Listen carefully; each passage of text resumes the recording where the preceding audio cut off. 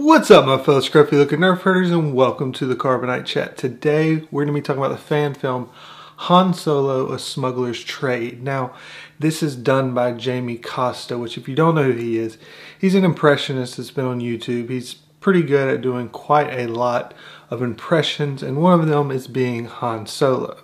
Now, if you want to see this, it's fairly interesting fan film. I mean, it's definitely not bad. A lot of people really love it, so I would suggest it. It is linked down below if you want to watch it before I get into kind of what all happens inside of the fan film itself. Now, it seems like it's directed by J.J. Abrams. There's lens flares all throughout this. Like, from the very beginning, it's lens flares. And there's going to be lens flares, like, every couple of minutes. So, this is essentially Han Solo if J.J. Abrams directed it. But it starts off and it kind of pans down to a lens flare, and then you see Han Solo being tossed around. You find out the reason why he's kind of getting roughed up is because he was cheating. They pulled on his sleeve and he has some Sabacc cards in his sleeve, and so he was cheating in a game of cards. And so then as he's kind of getting beat up and they're holding him up, they mention that he's got no Wookiee and no friend, so how's he going to be able to save himself or protect himself?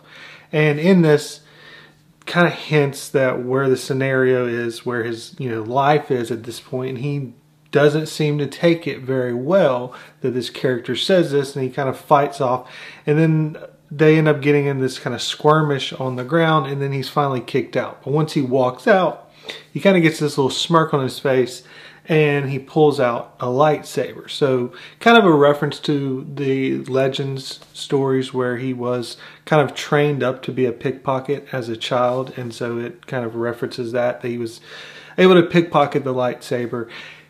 This is where a lot of people in this talk about how he should have been the one picked to be Han Solo. I don't agree with that. One of the reasons, and it may be because I've seen his other impressions that he's done, and he's very good at doing a Robin Williams impression.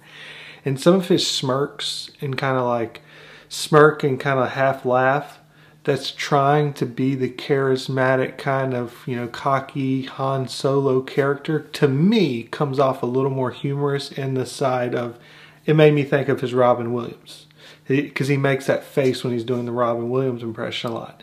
So for me, there was a few moments in this that were really, really spot on Han Solo. He did really well, and it was clearly that they set it up to look like a moment that we had seen from Return of the Jedi, and him talking, and it's played off fairly similarly. Very well done, but it's up and down for me, and it's more obvious that he's trying to do an impression. He's not as good of an actor. But, so for me, what I'm comparing him to is basically the person, my mind is blanking on his name now. He played in Age of Adalan. He played a young Harrison Ford in Age of Adalan. Adaling, however you say it. And I think he should have been the Solo.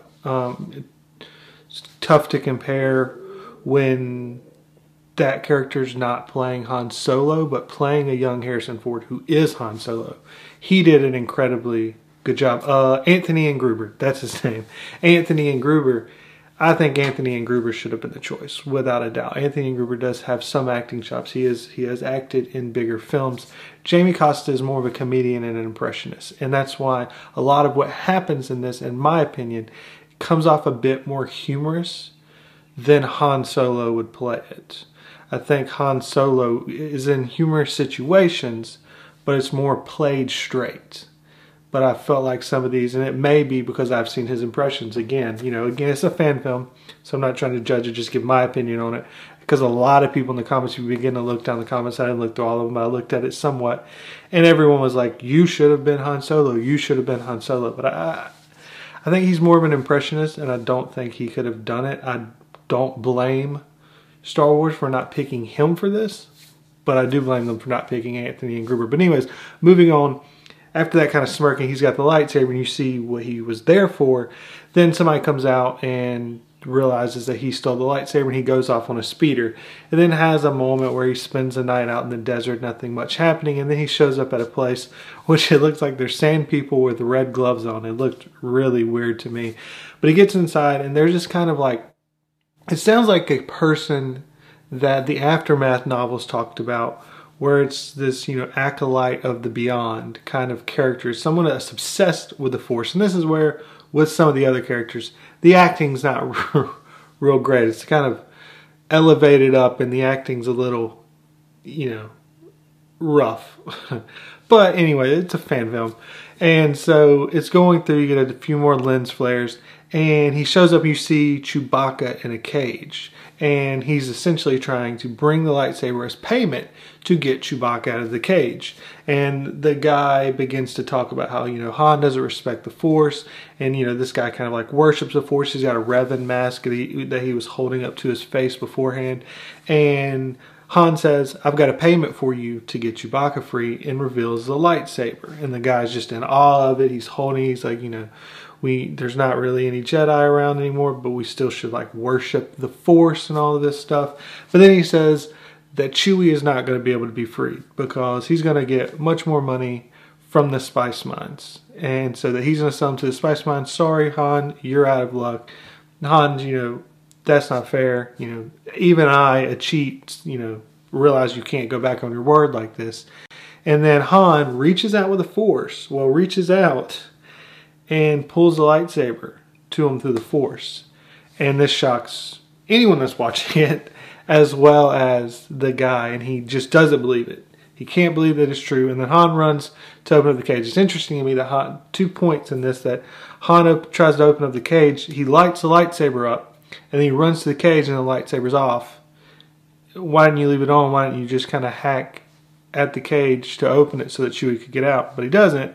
And him and the other guy get into a scramble.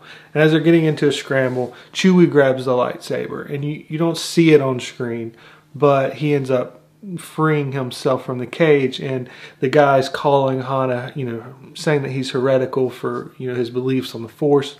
And that, he's going to pay. And Han says, I believe one thing to be true, because the guy says that you don't believe in the Force. He goes, I do believe one thing to be true. You never anger a Wookiee. And then that's when Chewie appears from behind and beats the crap out of him off screen.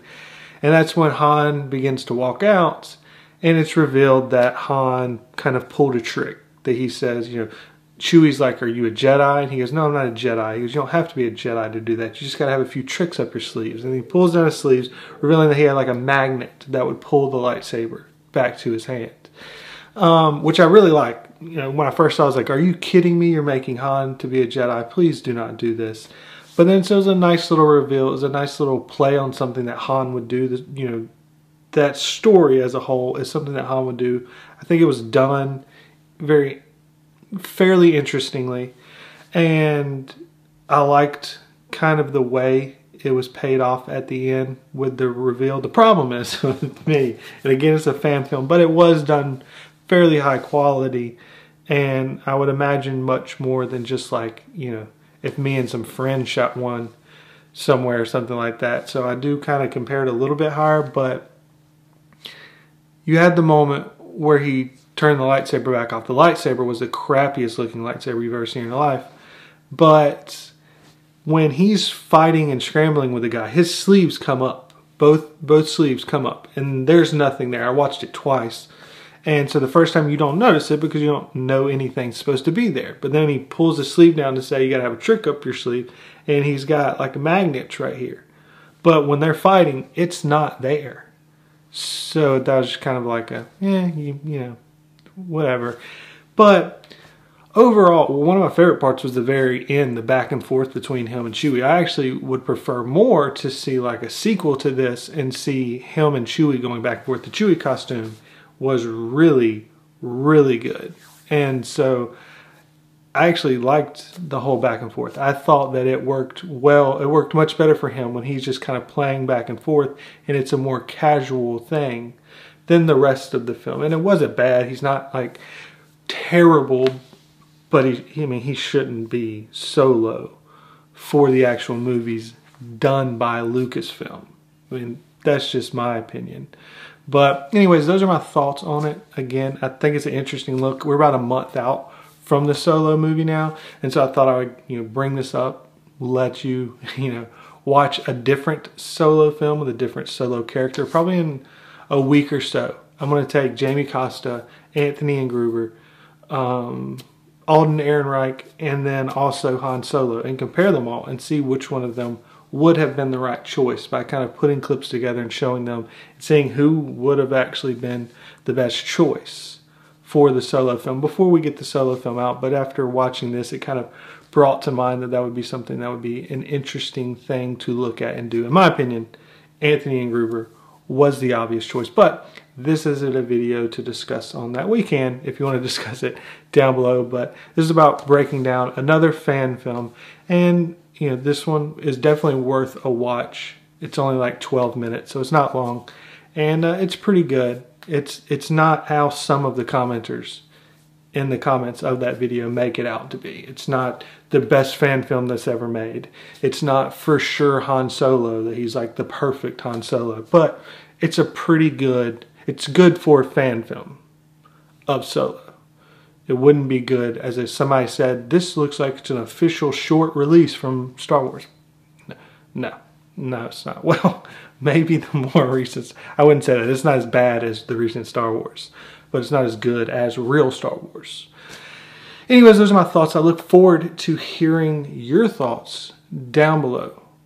So thank you very much for watching, and never forget, you Nerf herders, I love you.